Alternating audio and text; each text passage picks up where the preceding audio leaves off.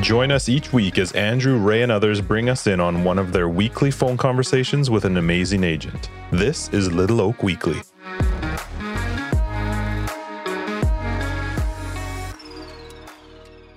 Hey there, Little Oak family, and to anyone else in the podcast universe who might find themselves listening today. Today, I get to talk with David Corey, and this conversation is just absolutely awesome and fascinating, and I hope you are able to enjoy it and learn a ton from it. As you will hear and find out, we cover a large variety of topics, anything from the challenges of the pandemic, how David is approaching business planning for 2022, some things that have changed drastically for him in the last 18 months, new habits he's formed, his morning routine, which I thought was very interesting and informative. We talk about silk pajamas and old fashions, WhatsApp chat groups, and new habits that we've formed over the last year. And then the very controversial topic of how to market a hot listing in this environment, proper exposure, limiting showing times and days, when to deal with offers, the days of the weeks we should, the days of the weeks we shouldn't. That's a great part of this conversation, as I know there's been a lot of frustrated and pissed off people over the course of the last 18 months with strong opinions on that topic. So just absolutely a wicked guy. Love David. I know all of you do.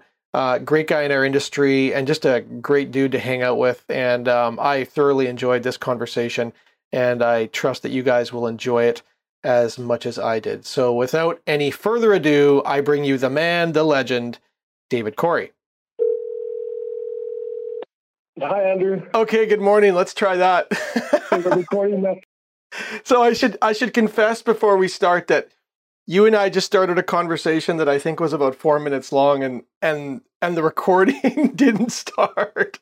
So I told all my best jokes. Yeah, man. we just had some amazing material that's just forever lost, and that's really too bad. But I actually, we're going to try to recap it. Hopefully, it's just as good.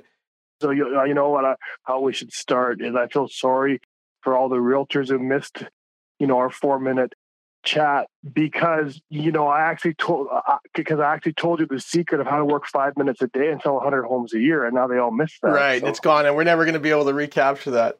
No, where we started was I asked you about your morning routine, and then you dove into. I'm going to get you to repeat this because you dove into something that I'd never heard of, the Miracle Morning.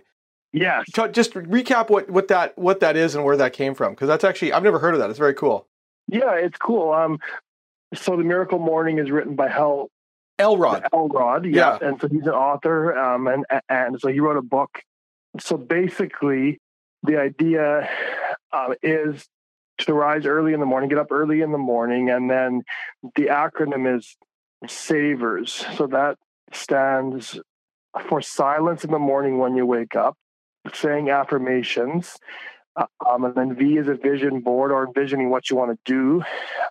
And then after that, of course, the exercise is the E, and then the R is reading a bit in the morning, and then the S is scribing or journaling. So SAVERS is the acronym, and so the process takes about an hour and a half. The actual full process, if you get up early in the morning, takes about an hour and a half, and there's also a faster version which takes about 10 minutes or 12 minutes. And, so on the days when I'm behind, I sleep in or whatever, then it's, oh crap, I get up and do it in 10 minutes, but it's pretty good. And it kind of starts me off in a relaxing way for the day, and also planning, like it's pretty helpful because I find otherwise, you know how it is. We're all the same. Wake up. Yeah. You look at your phone immediately and now you're just reacting. Emails and you're reacting, or Instagram or Facebook, and Dog the Bounty Hunter is on the case or whatever. And he's hunting somebody right now. I've read actually. Yeah, he's hunting somebody. So anyway, it's pretty good. I find it pretty useful, and actually I taught it to Johnny, my son. He's 14 and he's going to high school, and he was pretty anxious to start the year. So I showed him this whole process, and so in the mornings, actually now when he goes to school, he feels relaxed, and he has a good day now. So it's pretty powerful, even though he's only 14. It's pretty helpful to him too. Yeah. So and you said there's a guy like this Hal guy. He wrote one for realtors. yeah, he did, and it's okay. It talks about two realtors who go to a seminar, and the husband, he's not focused on sales anymore or his business, and then over the time of the book, he starts to work on on himself and goals and stuff. It's pretty good. I have it on the Audible, so I play it once in a while in the car, but I mean, to me, the process is just an easy one to follow. And to be honest, even just waking up in the morning and 5 minutes of silence, just to have a cup of coffee and think about what I'm going to do today, Totally. That gets pretty good. And then because all of a sudden the kids are awake and breakfast, and Johnny wants 5 pancakes. Julia only wants to eat like 2 blueberries because she's already full. And it's like, how it goes, and then make lunches and school and then work, right? Yeah, I'm with you. I get up early before anybody else in my family as well. Mostly, I would say for the quiet and silence to be able to just, start the day in a way where you're not responding to people's needs. It's and sometimes I'll just it's not like I get up and I'm that thing that you're doing sounds amazing. It's not like I'm up early working. I'm up early just taking some me time and starting the day the way that I want to start it. Yeah, like as far as I am concerned, it's important, to have a good start to the day. And, because on the other hand, if you're in a rush when, like I find if I'm in a rush when we leave the house, get the kids to school with like 2 seconds to spare, and then I run to the office and then, holy smokes, like it's a crazy start and it's pretty stressful. Whereas if we're on time and all those things, it makes a difference. Mm-hmm. Are you a breakfast guy? Do you eat breakfast every day or no? Well, I kind of go back and forth. These last 2 months, I've just been having coffee in the morning, coffee and MCT oil, and cinnamon and honey, and that's all I have till lunchtime. Yeah. So I kind of changed that about 2 months ago, but I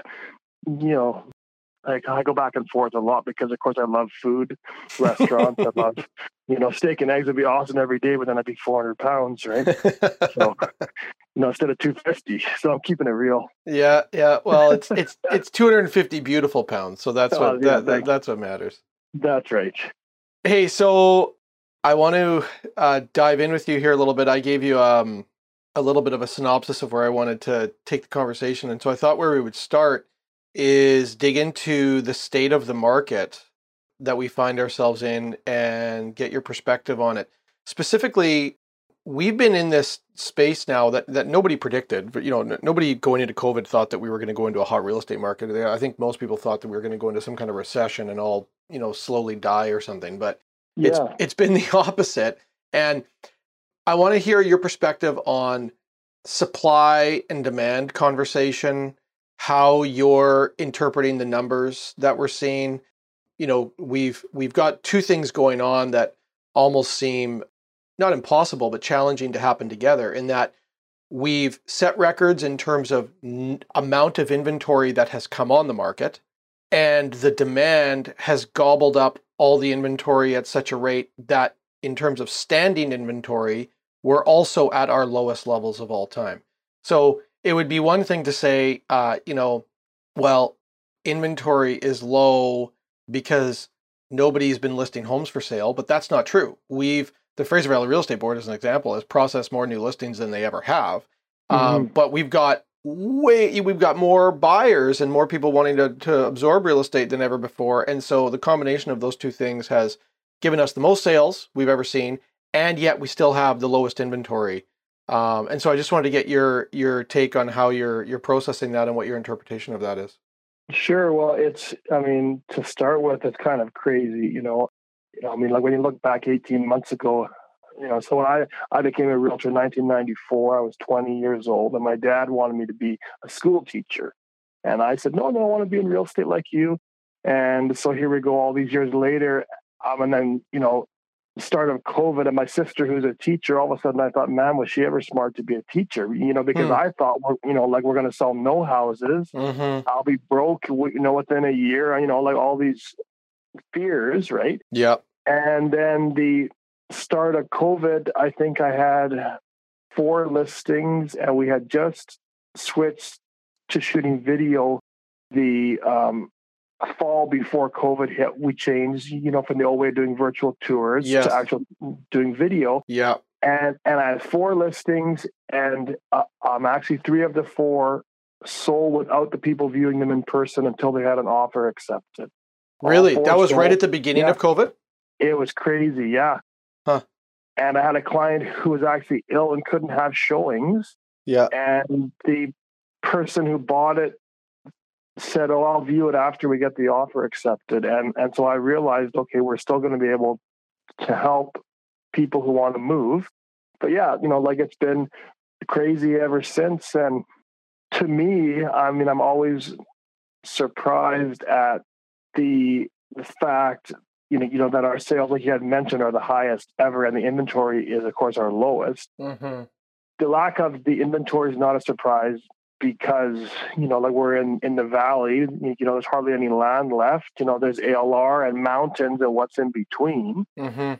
And of course, construction is behind, as well, right? So, and then all these, I have two clients who moved to Abbotsford, who were living in the West End in Vancouver, who said we'd never move back to Abbotsford. It's a hick town, all this stuff, right? Yeah.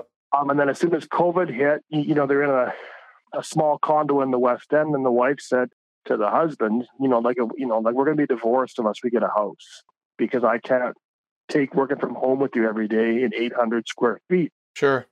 So sure enough, I sold their condo, and they're living in Abbotsford in a house for the same price. And, so that's been a factor, right? As, all these people are leaving Vancouver, Burnaby, Surrey, and they're coming our way because, there's more to offer now. Abbotsford has lots of restaurants and pubs and shopping and of course our prices are more affordable if you're living in Vancouver. Yep. Yep. So it's been interesting, and then I think our lack of supply, like I was mentioning, in some cases we already had a supply issue. And I think that the onset of COVID has made it worse because a lot of people were too scared to list their homes because of COVID, right? And they have concerns with their health and whatnot. Mm-hmm. And then because there's a lack of inventory, then I have clients who say, well, gee, I can't find the house I want to move to yet. So I'm going to wait on listing and going on the market until we find the place. Mm-hmm. It's a catch-22, right? Yep. You have the same problem. People say, well, I'll hold off on listing. And then we got to say, well, no, you have to list and look for a house at the same time, right? Which to some people is daunting, and they hold off on going on the market. Yeah, but it's not as though we haven't had inventory. There was just a couple months back, the board, I think they processed something like 4,000 new listings in 1 month. That's crazy. Yeah, it's just, and to put things in perspective, I remember back in the boom of the early 2000s, 2004, 5, 6, 7, it was considered a lot if there was 2,000 listings processed in a month. Yeah. And so we're literally putting, in some cases, double the inventory onto the market than we had, 15 years ago. And it's still not enough. So I hear you. I know we all have a lot of, a handful of people who are afraid to list because they can't find something to buy. But it's not as though there hasn't been options out there. It's just that the demand so far, I guess, is far exceeding the available inventory. And then, on the new home conversation, you've probably seen these articles too recently, but in the last few weeks, there's been a few national and local articles published about the fact that there's more homes under construction, in the process. I think they call it new home starts, than we've ever had. So there is a new home supply coming. Yeah. But then, I guess nobody has the metric on how many of those are already pre-sold. I have no idea. I would love to know, though. It doesn't mean a lick if you got a 300-unit condo building under construction, but the whole thing was sold out already 18 months ago, right? Well, yes, that's true, and it's a matter, of course, of location of the new construction too. So, for example, Chilliwack is booming. I'm in Sardis. There's a few projects under construction which are on actually native lease land too. Yep. Yep. So those are housing starts, but I mean, like the idea of being on lease land doesn't always apply to everybody either, right? And so it depends where these buildings are being built and the houses are being built. It's based on location too, as we know. And I think the demand keeps increasing, and there are lots of people who are parents and grandparents who over the years have built up equity who are now saying Yep. to their kids who like I even have a few friends who are in their 40s who've always been renting, and then all of a sudden the parents are saying, here's 200 grand, go buy a place. Mm-hmm. And so the increase in the pool of buyers keeps increasing, and of course that's it also attributed to the interest rates are super low and affordable, and the rents are crazy. Like a house in Clearbrook where I live, rents now for $3,000 a month, up and down. Mm-hmm. Yeah. So if you look at that, what's the cost of buying versus renting? It's much cheaper in lots of cases to actually buy again. So that makes a difference. Yeah. Yeah. The cost, and that's a huge driver in all of this too. The cost of borrowed money and the deflation of currency contribute to inflationary assets like real estate. And I mean, you and I probably don't have enough letters behind our name to dive into that, but that's a massive piece. If we're going to continue to have cheap money and drive the value of our money down with low interest rates, then assets that are more fixed and hard, like real estate, are going to inflate in the face of that. And I don't see that changing anytime soon.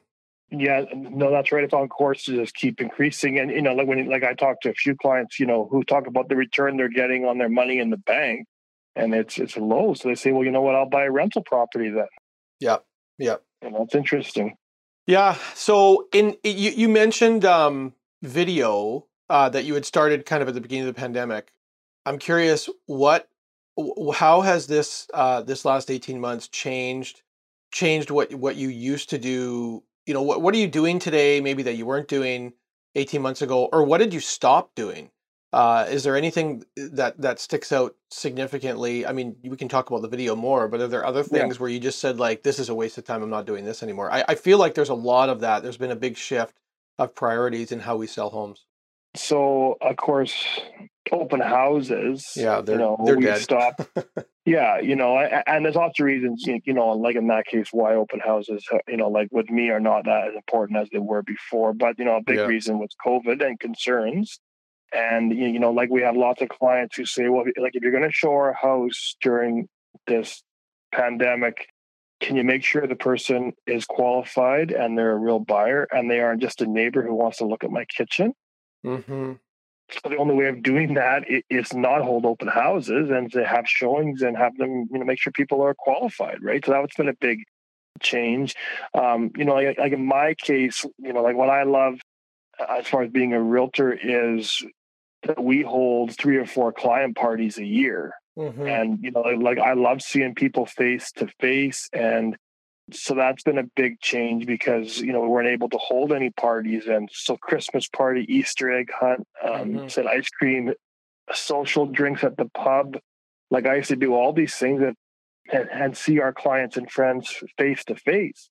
And because of COVID, that's all changed.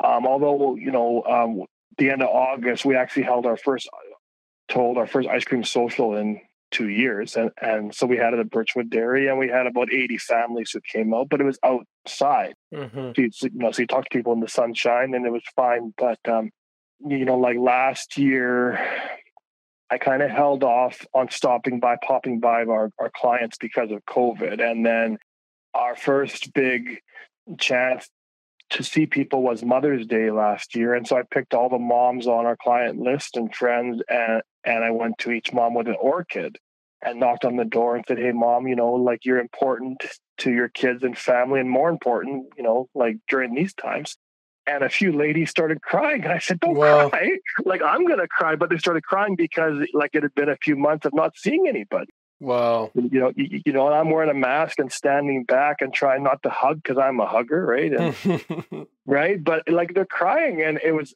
awesome just to see people again. So that's a big change, because in the past, I'd go for a drive on the weekend and stop on Beaver Street and see a client and talk and have a coffee, right? So that had changed a lot. And so videos for our listings is one thing, but also, like I do bomb videos. And so with the client's birthday, I'll call and then they don't answer because they're all busy. Well, then I send a video and they can see my face. I say, happy birthday, buddy. And you're turning 25 for the 10th time. Happy birthday. And it's me in a video saying hi. So that's been pretty powerful because we haven't had a chance to see everybody. So pre-pandemic, you always did something on people's birthday, correct? Oh yeah, like I would call and send a birthday card. But you weren't doing a video. You did a video as a result of this. Yes, and like, to be honest, I used to be scared of videos. Like I would say to myself, gee, I'm a person who probably shouldn't be in video. I don't think, if you're not scared of video, then you're not human. Yeah. Because it's intimidating for anybody to start. And then once you get used to it, I think, everybody can get comfortable with it. Well, yeah, and like in my case, it's all about self-talk and, and again, affirmations and whatnot, because I would say, oh, gee, like here, I'm a person who actually stutters. I've been to speech therapy since I was a kid, and then I would say, gee, I probably shouldn't be in video, but over time I become comfortable. And I just realized it's me. And, people know, that once in a while I stutter or get tripped up on something. And so I'm just used to it now. I've probably filmed, I don't know, hundreds of videos, plus all the bombs. And, so I would probably say 500 videos now. And, so now it's fine. I'm used to it. Like, so with your database, that covers like what you've changed in your database. What about in terms of the actual process of doing transactions? Is there anything that you've changed significantly, that you'll never revert back to? Sure. Open houses, for sure won't be as big a feature in our marketing. I switched to Zoom calls and e-signing, especially, like if people are staying home or they're out of town. So that's not going to change. We'll keep on doing that. And then I guess really it's a factor of, like of the market.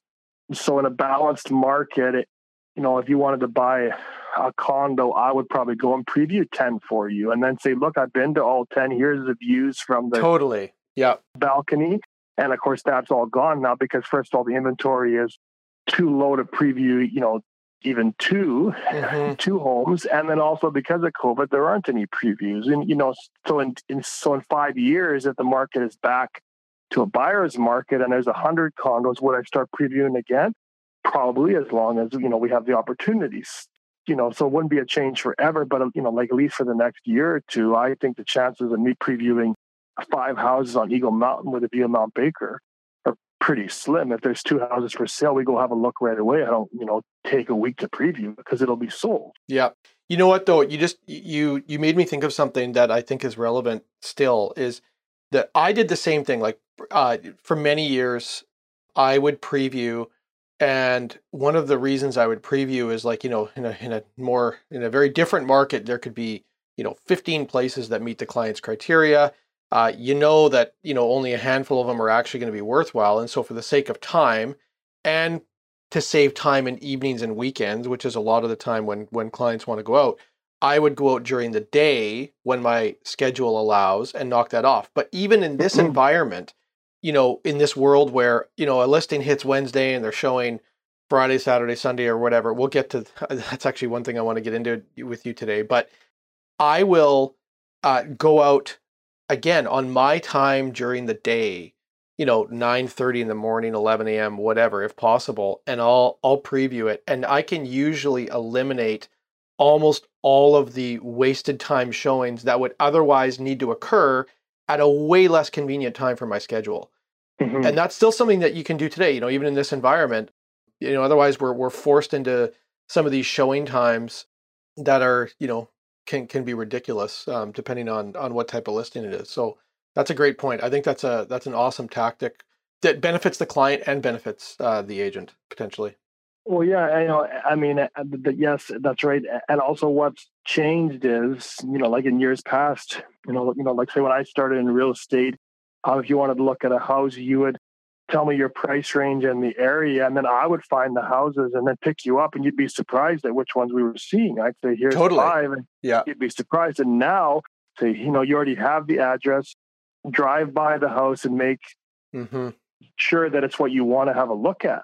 Yeah. Make sure you don't say, oh, gee, the houses across the street are crappy. I don't want to live there. Well, that's great. Cross it off the list. Yeah. So that's changed a lot too, right? And Yeah, it makes a lot of sense. yeah. Switching gears a bit, we're heading into October. Walk me through what this last quarter. I mean, I know we're into our last quarter technically. Well, I guess we're starting in October, November, December. Yeah, What are you doing? How are you setting this up mentally in terms of how you're finishing your year, how you're planning for next year? Where are you finding some time for R&R?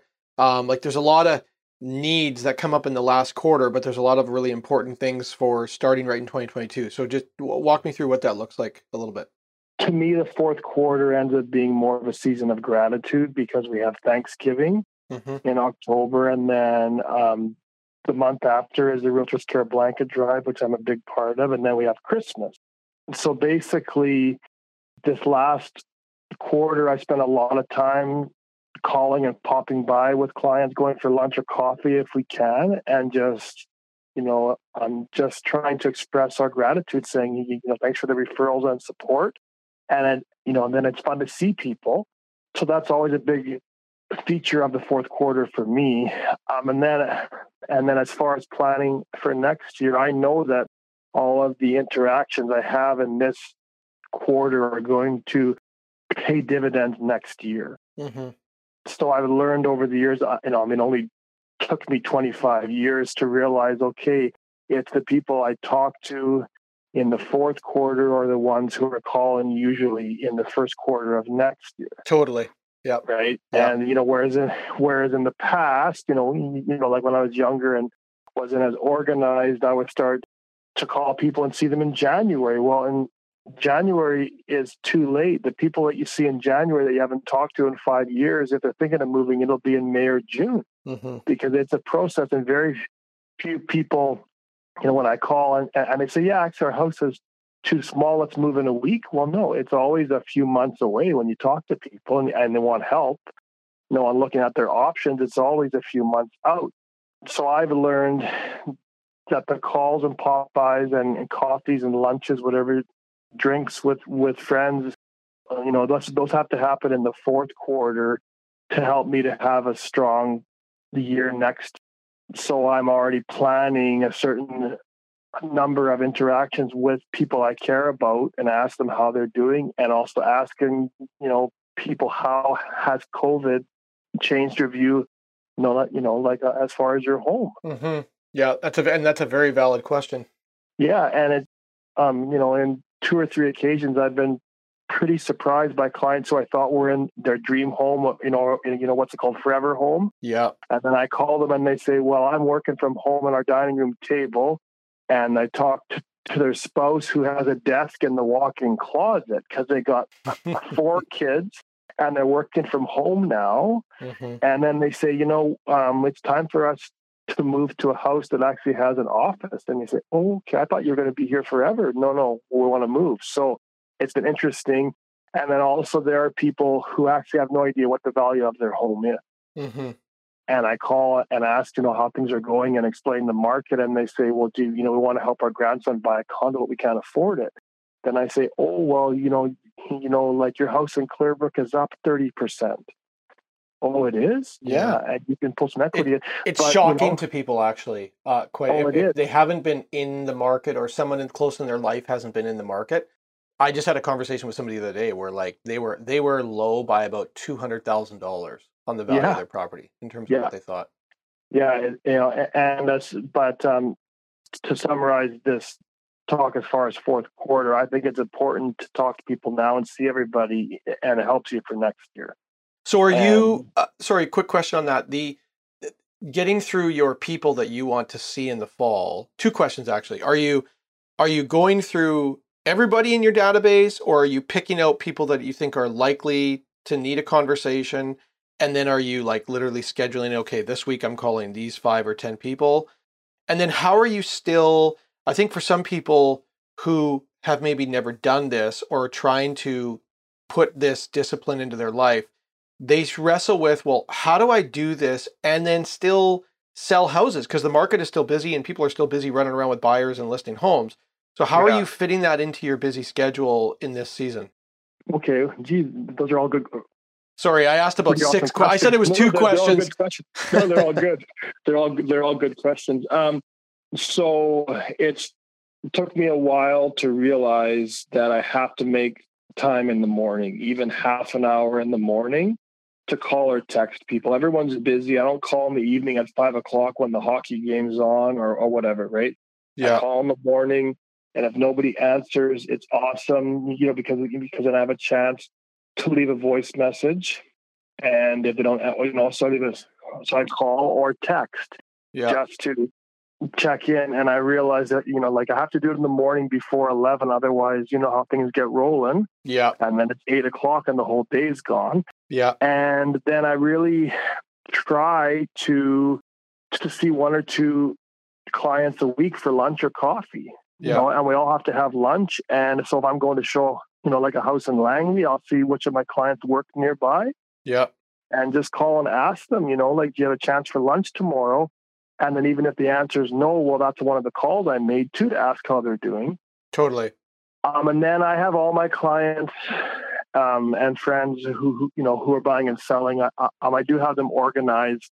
So of course, like those people who I've talked to in the last year about moving, well, I'll probably call them. Yeah, they're in your pipeline more often, sure. Right? Yeah. And then also I have clients who I call my A+ and my A clients. So those clients always recommend me. Like those people who recommend restaurants and stuff are the same people who I find recommend me. Mm-hmm. Personality wise, and so those people I contact probably monthly in some way, whether it's a pop over to their house with a gift and they aren't home and I leave it and I text them, or a call or a video. So I guess, like I do have my clients organized in groups, and I do have some who say, you know what, I don't want you to call me all the time. Then that's okay. I give them a call on their birthday and see how things are. But I do find it helpful to have the clients organized in who I should be calling based on their past, whether it's a person who refers a lot of people to me, well, then I'll call them more often just to check in, because referrals are important. And then if I have clients who are going to, through a change in life or whatever it is, well, then I call them more often too to check in. Or somebody has a new baby, then I'm dropping off coffee in the morning because they just had twins, or a bottle of scotch because they just had twins. Yeah. Yeah. Right. Yeah. So it's important to organize it. But I mean, to be honest, I find that all I have to do to be, like a good realtor person who cares and wants to help, and also to keep the sales coming in, is 5 calls or texts a day. Mm-hmm. And so I don't care who the realtor is. You can't tell me that in the morning at 10 o'clock, you don't have time to quickly text or call 5 people. Mm-hmm. And say, hey, Andrew, how's it going? I drove past your house. Your grass looks awesome. Right. Like I have no grass at my house in Clearbrook, and yours is like a golf course. What's the secret? Right? That's amazing. All it takes. And then you go, oh, well, it's on drugs. My grass is on drugs. And then we talk, right? That's all it takes. What's also awesome is birthday calls. I call everybody on their birthday.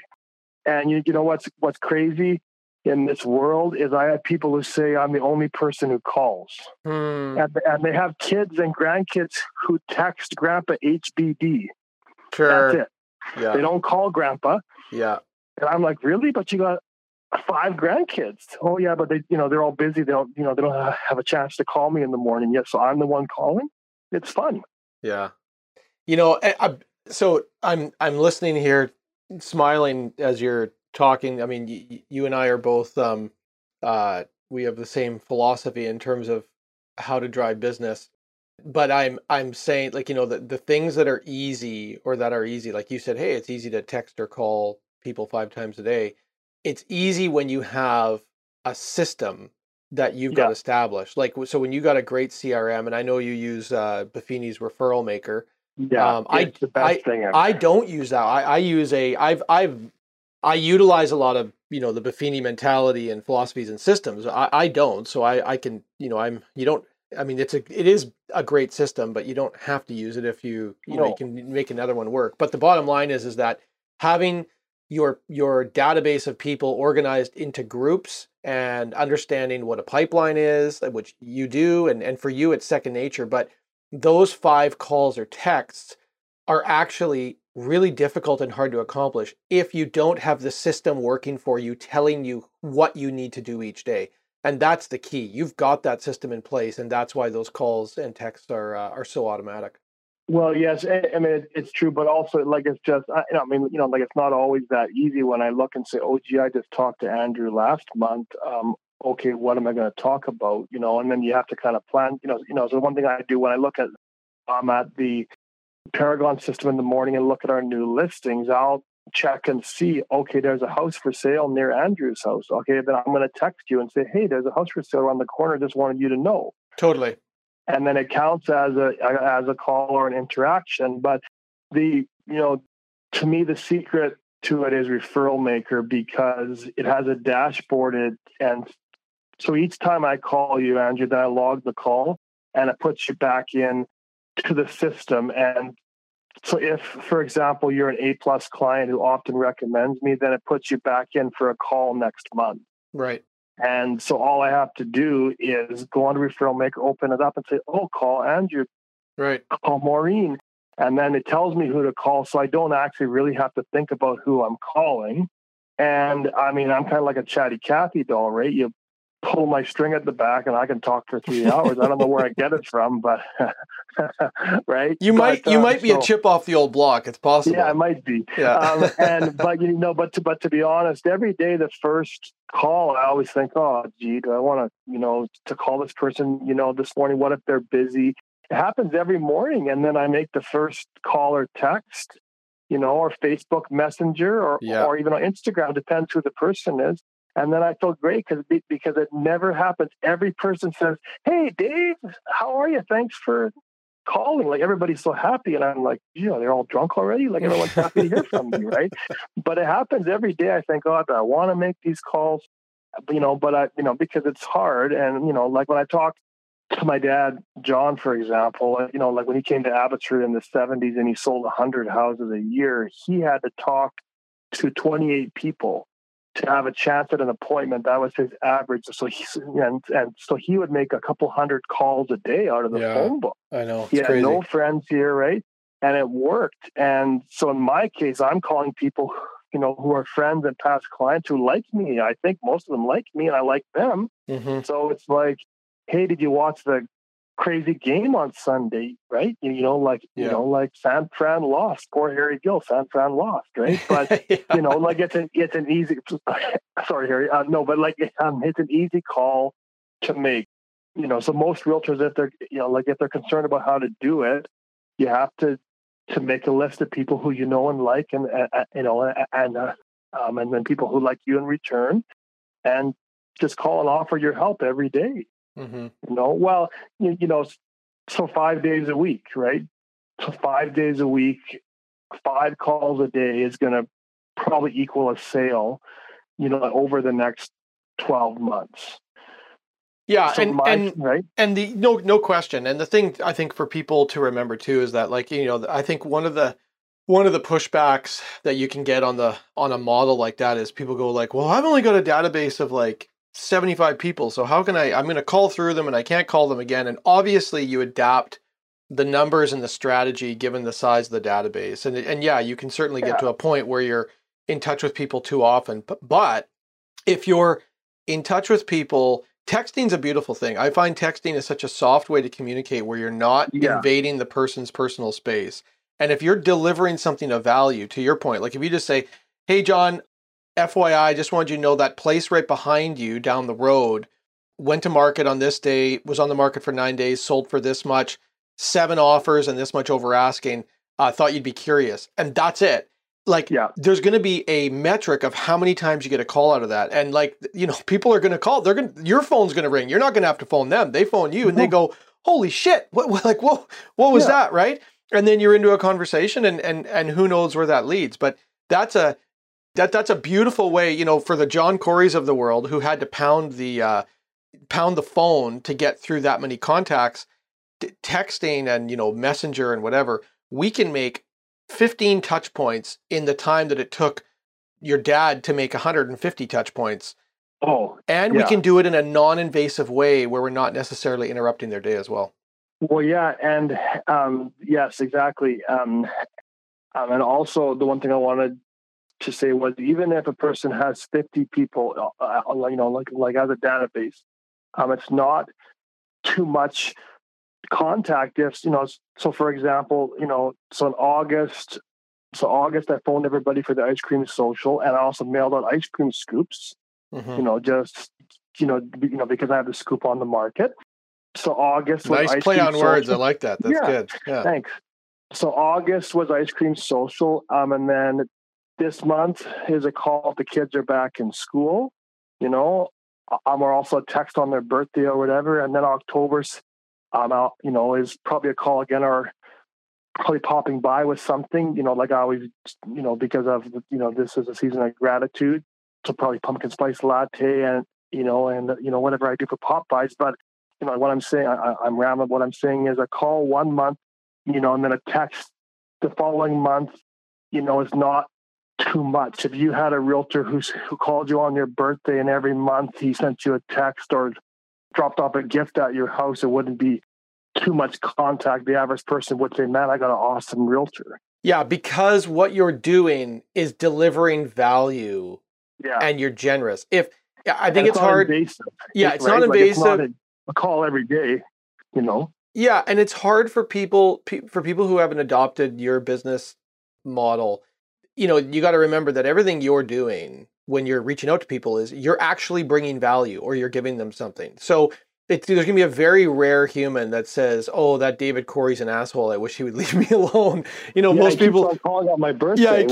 What a jerk! He calls me on my birthday. He gives me gifts. What kind of guy is this? So you got to be delivering value and genuinely, bringing whatever authentic relationship to the call or the Popeye or whatever, and people just absolutely dig it up. Obviously, the proof is in the pudding.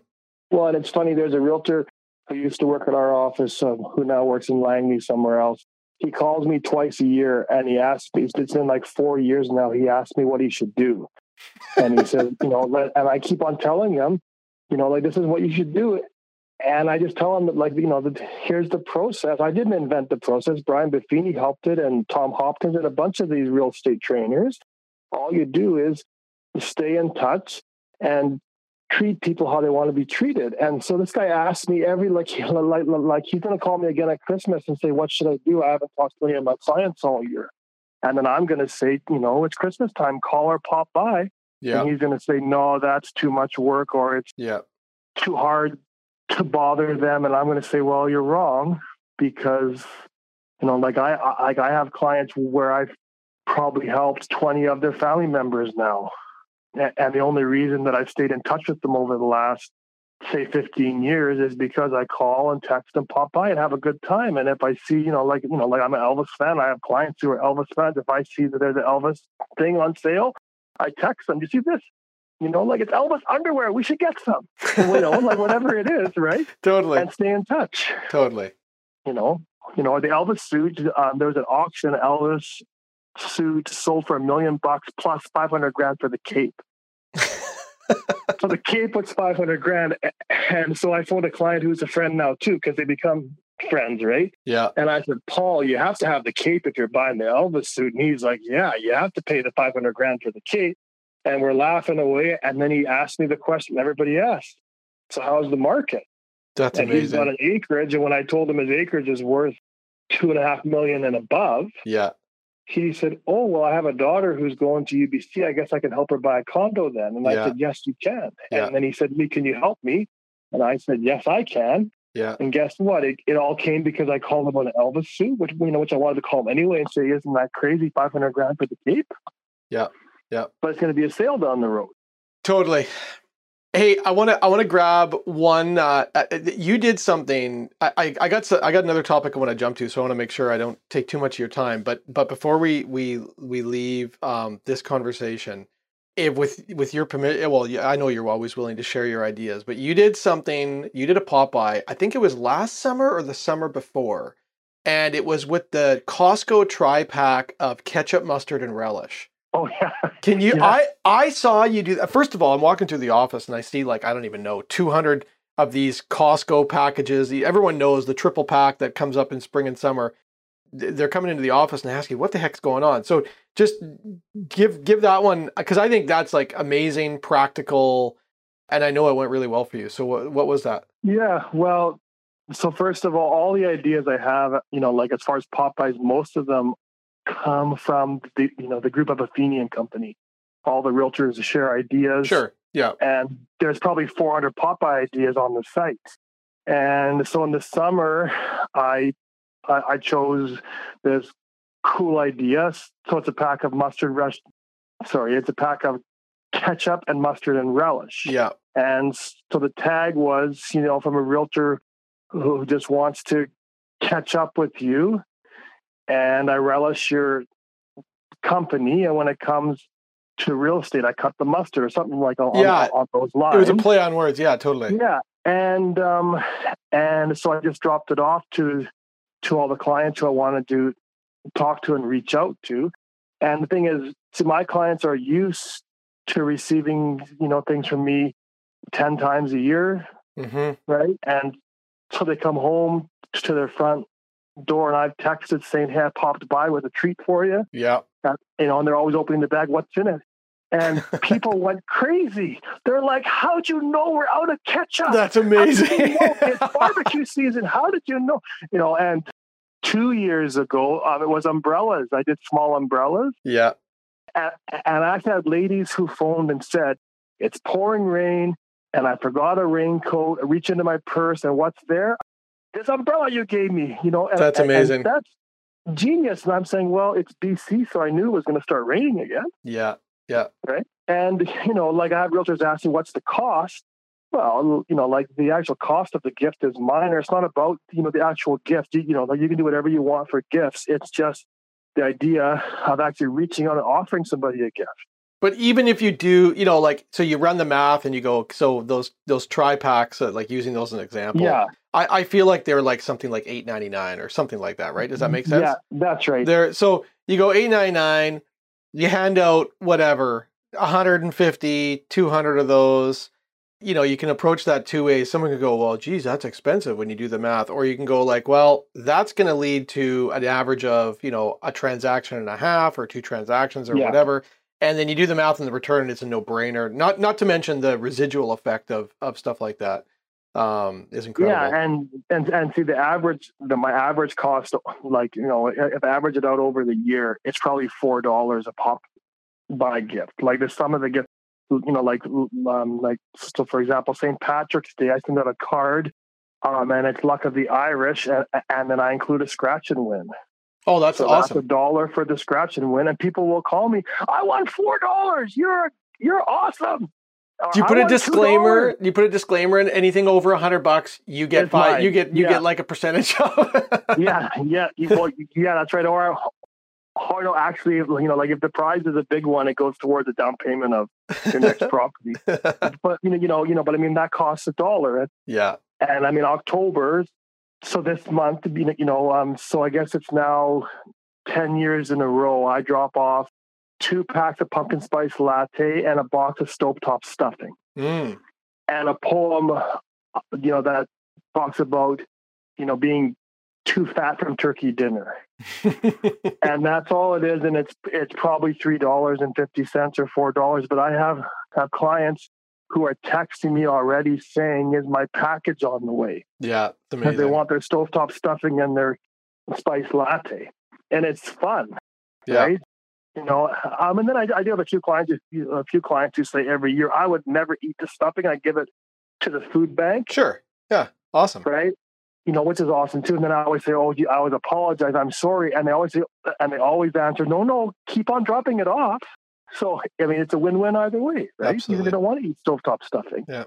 But I mean, who wouldn't want to? It's like, There we go. For anybody listening, ketchup, mustard, and relish next, maybe May. I would say, May, June, somewhere in there. Everybody's out of it. Everybody needs it, and it's a no-brainer. You can get them cheap at Costco or wherever you want to get them. Yes, and then also, okay, here I'll spill all my secrets. The most awesome thing is wrapping paper at the end of November. Oh, no-brainer. Absolutely. Everybody says, "How did you know? We're out, or we don't have any wrapping paper yet. How did you know?" Well, Christmas comes the same time every year. Yeah, I have a special gift. I just know these things and nobody else does. Yeah, that's right. I have a grasp of the calendar that is pretty unique. But no, and it's fun too. And yeah, it's amazing. So, and if I'll add something onto that because I've done the same thing. If you really want to think ahead, what you do is this year at Christmas, everyone who follows the Christmas world knows this, you can buy wrapping paper insanely cheap at a particular time of year right before the Christmas season is over. And so you buy your wrapping paper now, not for this year, you're buying it now at 30 cents on the dollar for next year.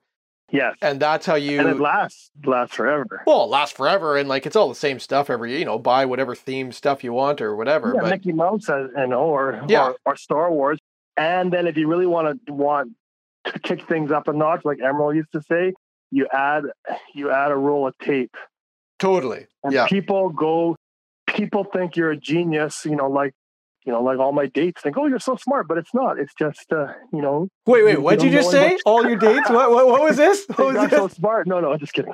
Okay. But we're gonna pick that part up in part 2 of the podcast. How David Corey turns regular Popeye business into automatic dates. That's right. Yeah, that's right. Valentine's Day is a whole different topic. Well, I didn't want to take you off topic before, but when you were talking about going to your client's house with roses and then the women are crying, I mean, there was a segue there that I had to bite my tongue. I didn't want to take you off topic. Yeah, I wish I was Elvis, but no.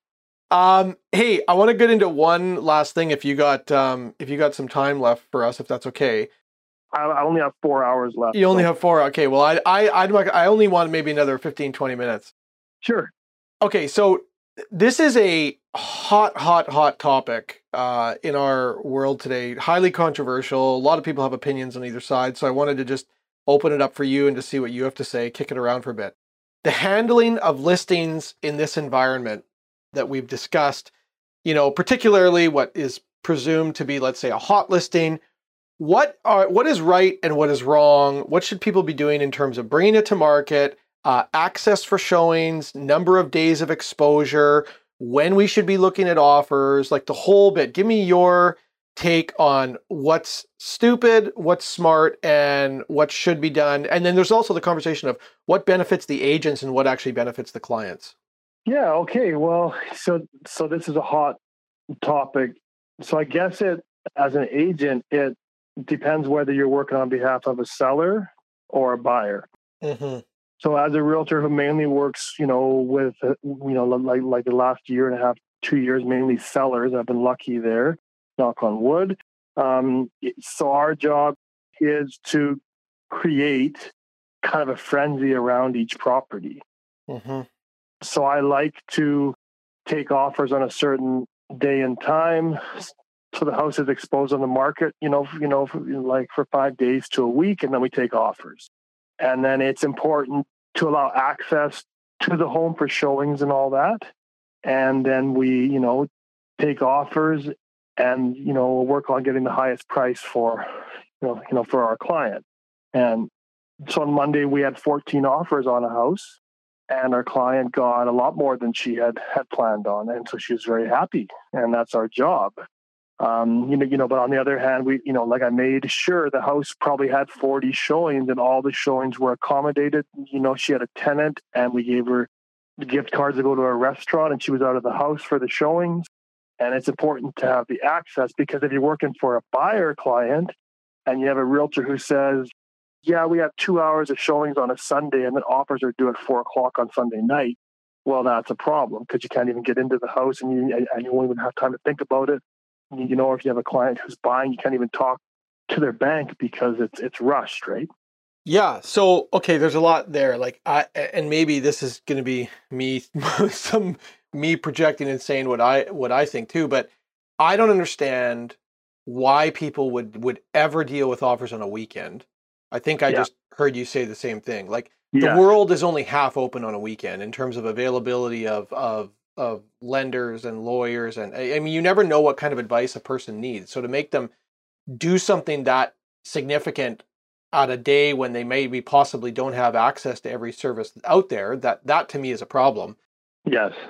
Not to mention just the practicality of, like, just imagine, you know, the administration world in the real estate industry is also shut down on a weekend, right? So, like, even the practicality of an agent being able to get through the mound of work if there's going to be a number of offers, whether you're talking from the buyer or seller perspective, if you don't have any administrative help, it's that much more challenging versus putting it, you know, Monday to Friday, and that you got more services at your fingertips. What is the ideal? I don't even like offers on a Monday. Are you okay with offers on a Monday?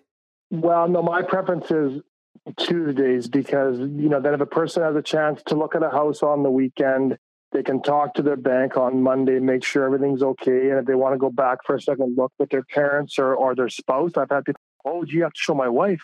Yeah, you do. Let's make sure, you know, your wife sees the house before you offer on it, you know, because I like her and I don't want her to hate me. Like, come on. So, you know, to me, Tuesday is the best because then, you know, Tuesday or Wednesday, but it's all depending on the client's plans. And, I just helped a family who are moving out of province. And so they have an agreement to buy a property out, like in a different province. And so we had to work on that timeline. And so we're on the market on a Thursday and we took offers on Monday, but we had full exposure of the property. We probably had 60 showings in 4 days. And it's sold and they're moving. So it all worked out, but I had to really plan it to make sure there's access.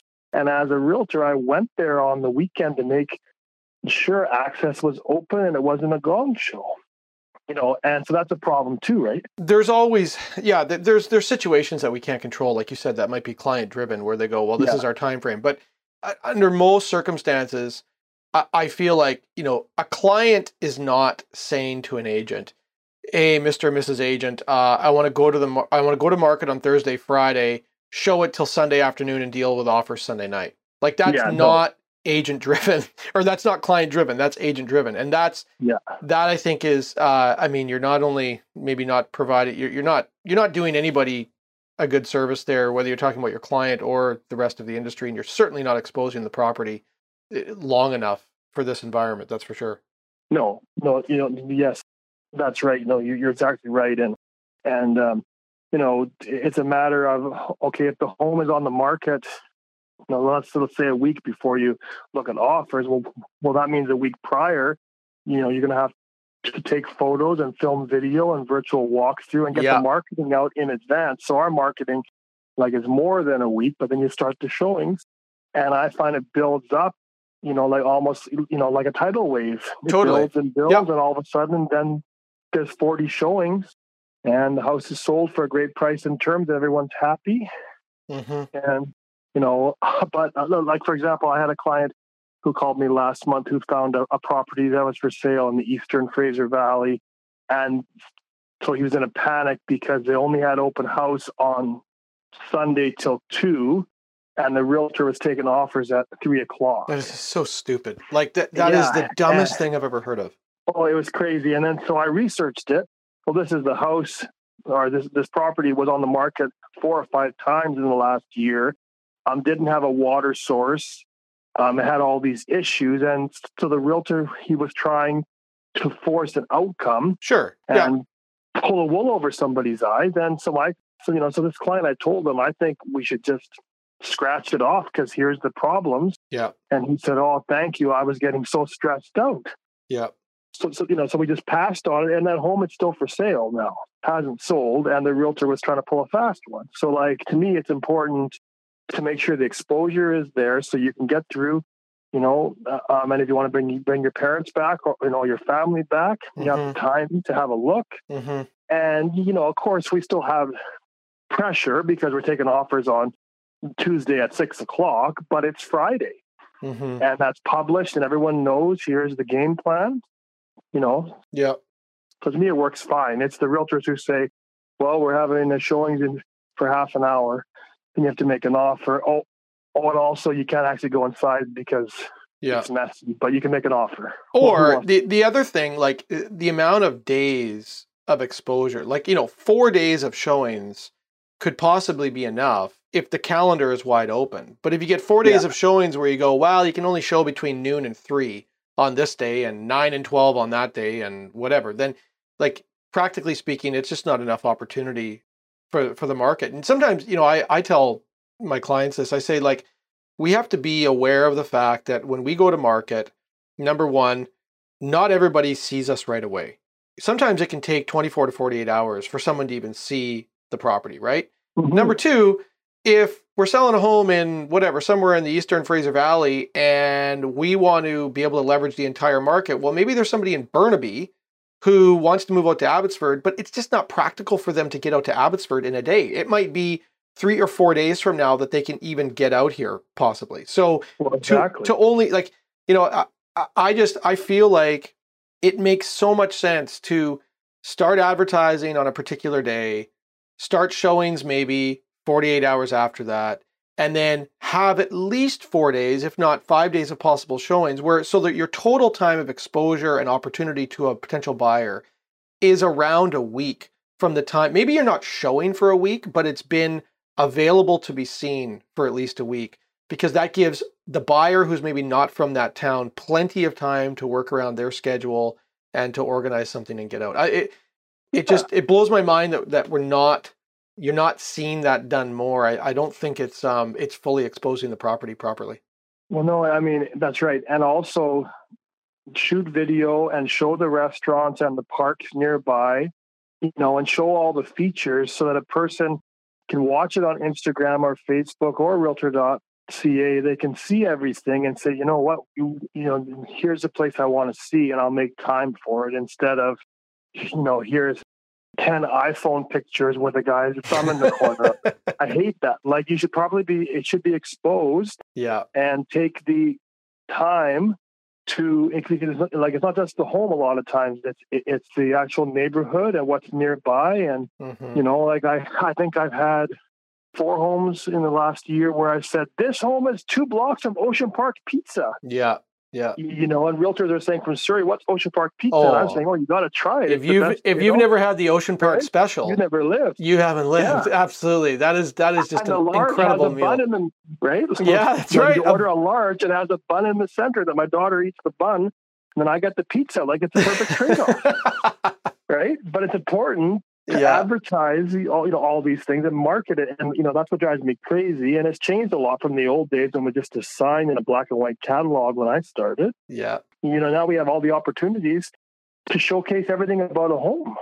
Yeah. It's the world is easy according to me and you, man. We got it all figured out. If people would just friggin' listen, then, it'd be a no-brainer. And silk pajamas are old-fashioned. That's the best thing about COVID. Oh, sitting home in silk pajamas, old-fashioned.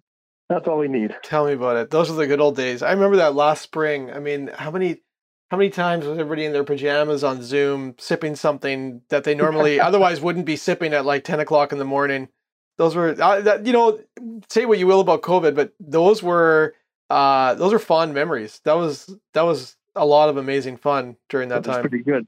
And also to all the realtors who aren't working at Remax Little Oak, you got to come to our office to join, just to be a part of the WhatsApp conversation. Okay, the WhatsApp shameless plug. Changed my life. I've learned so much from WhatsApp.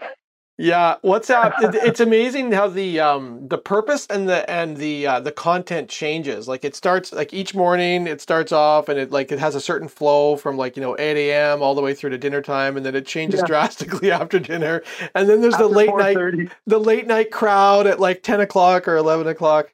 Yeah, it's been a lot of fun. Absolutely. Yeah. But it's been great, because a lot of realtors work from home and they're isolated. And that's a shame with our business, how it's changed now. So, so being on WhatsApp and talking to each other, Zoom calls and whatever, which in our office has been awesome, right? You guys have really taken the lead there. It's been great as a way to stay in touch with people. Mm-hmm, mm-hmm. It's important.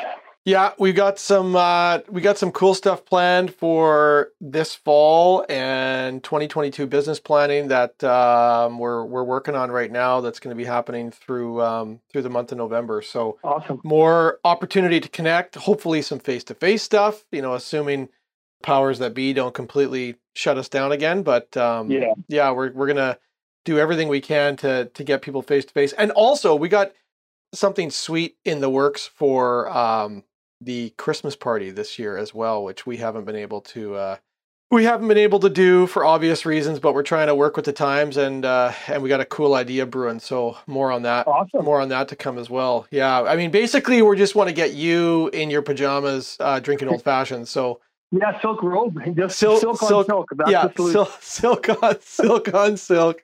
Oh, my poor dad's gonna say, "What were you talking about in the podcast with Andrew? Why'd you talk about those silk pajamas?" I don't know anybody who has silk pajamas. I said, "Well, Dad, one person." Those silk pajamas they'll be legendary forever. It's one of those things. If you know, you know.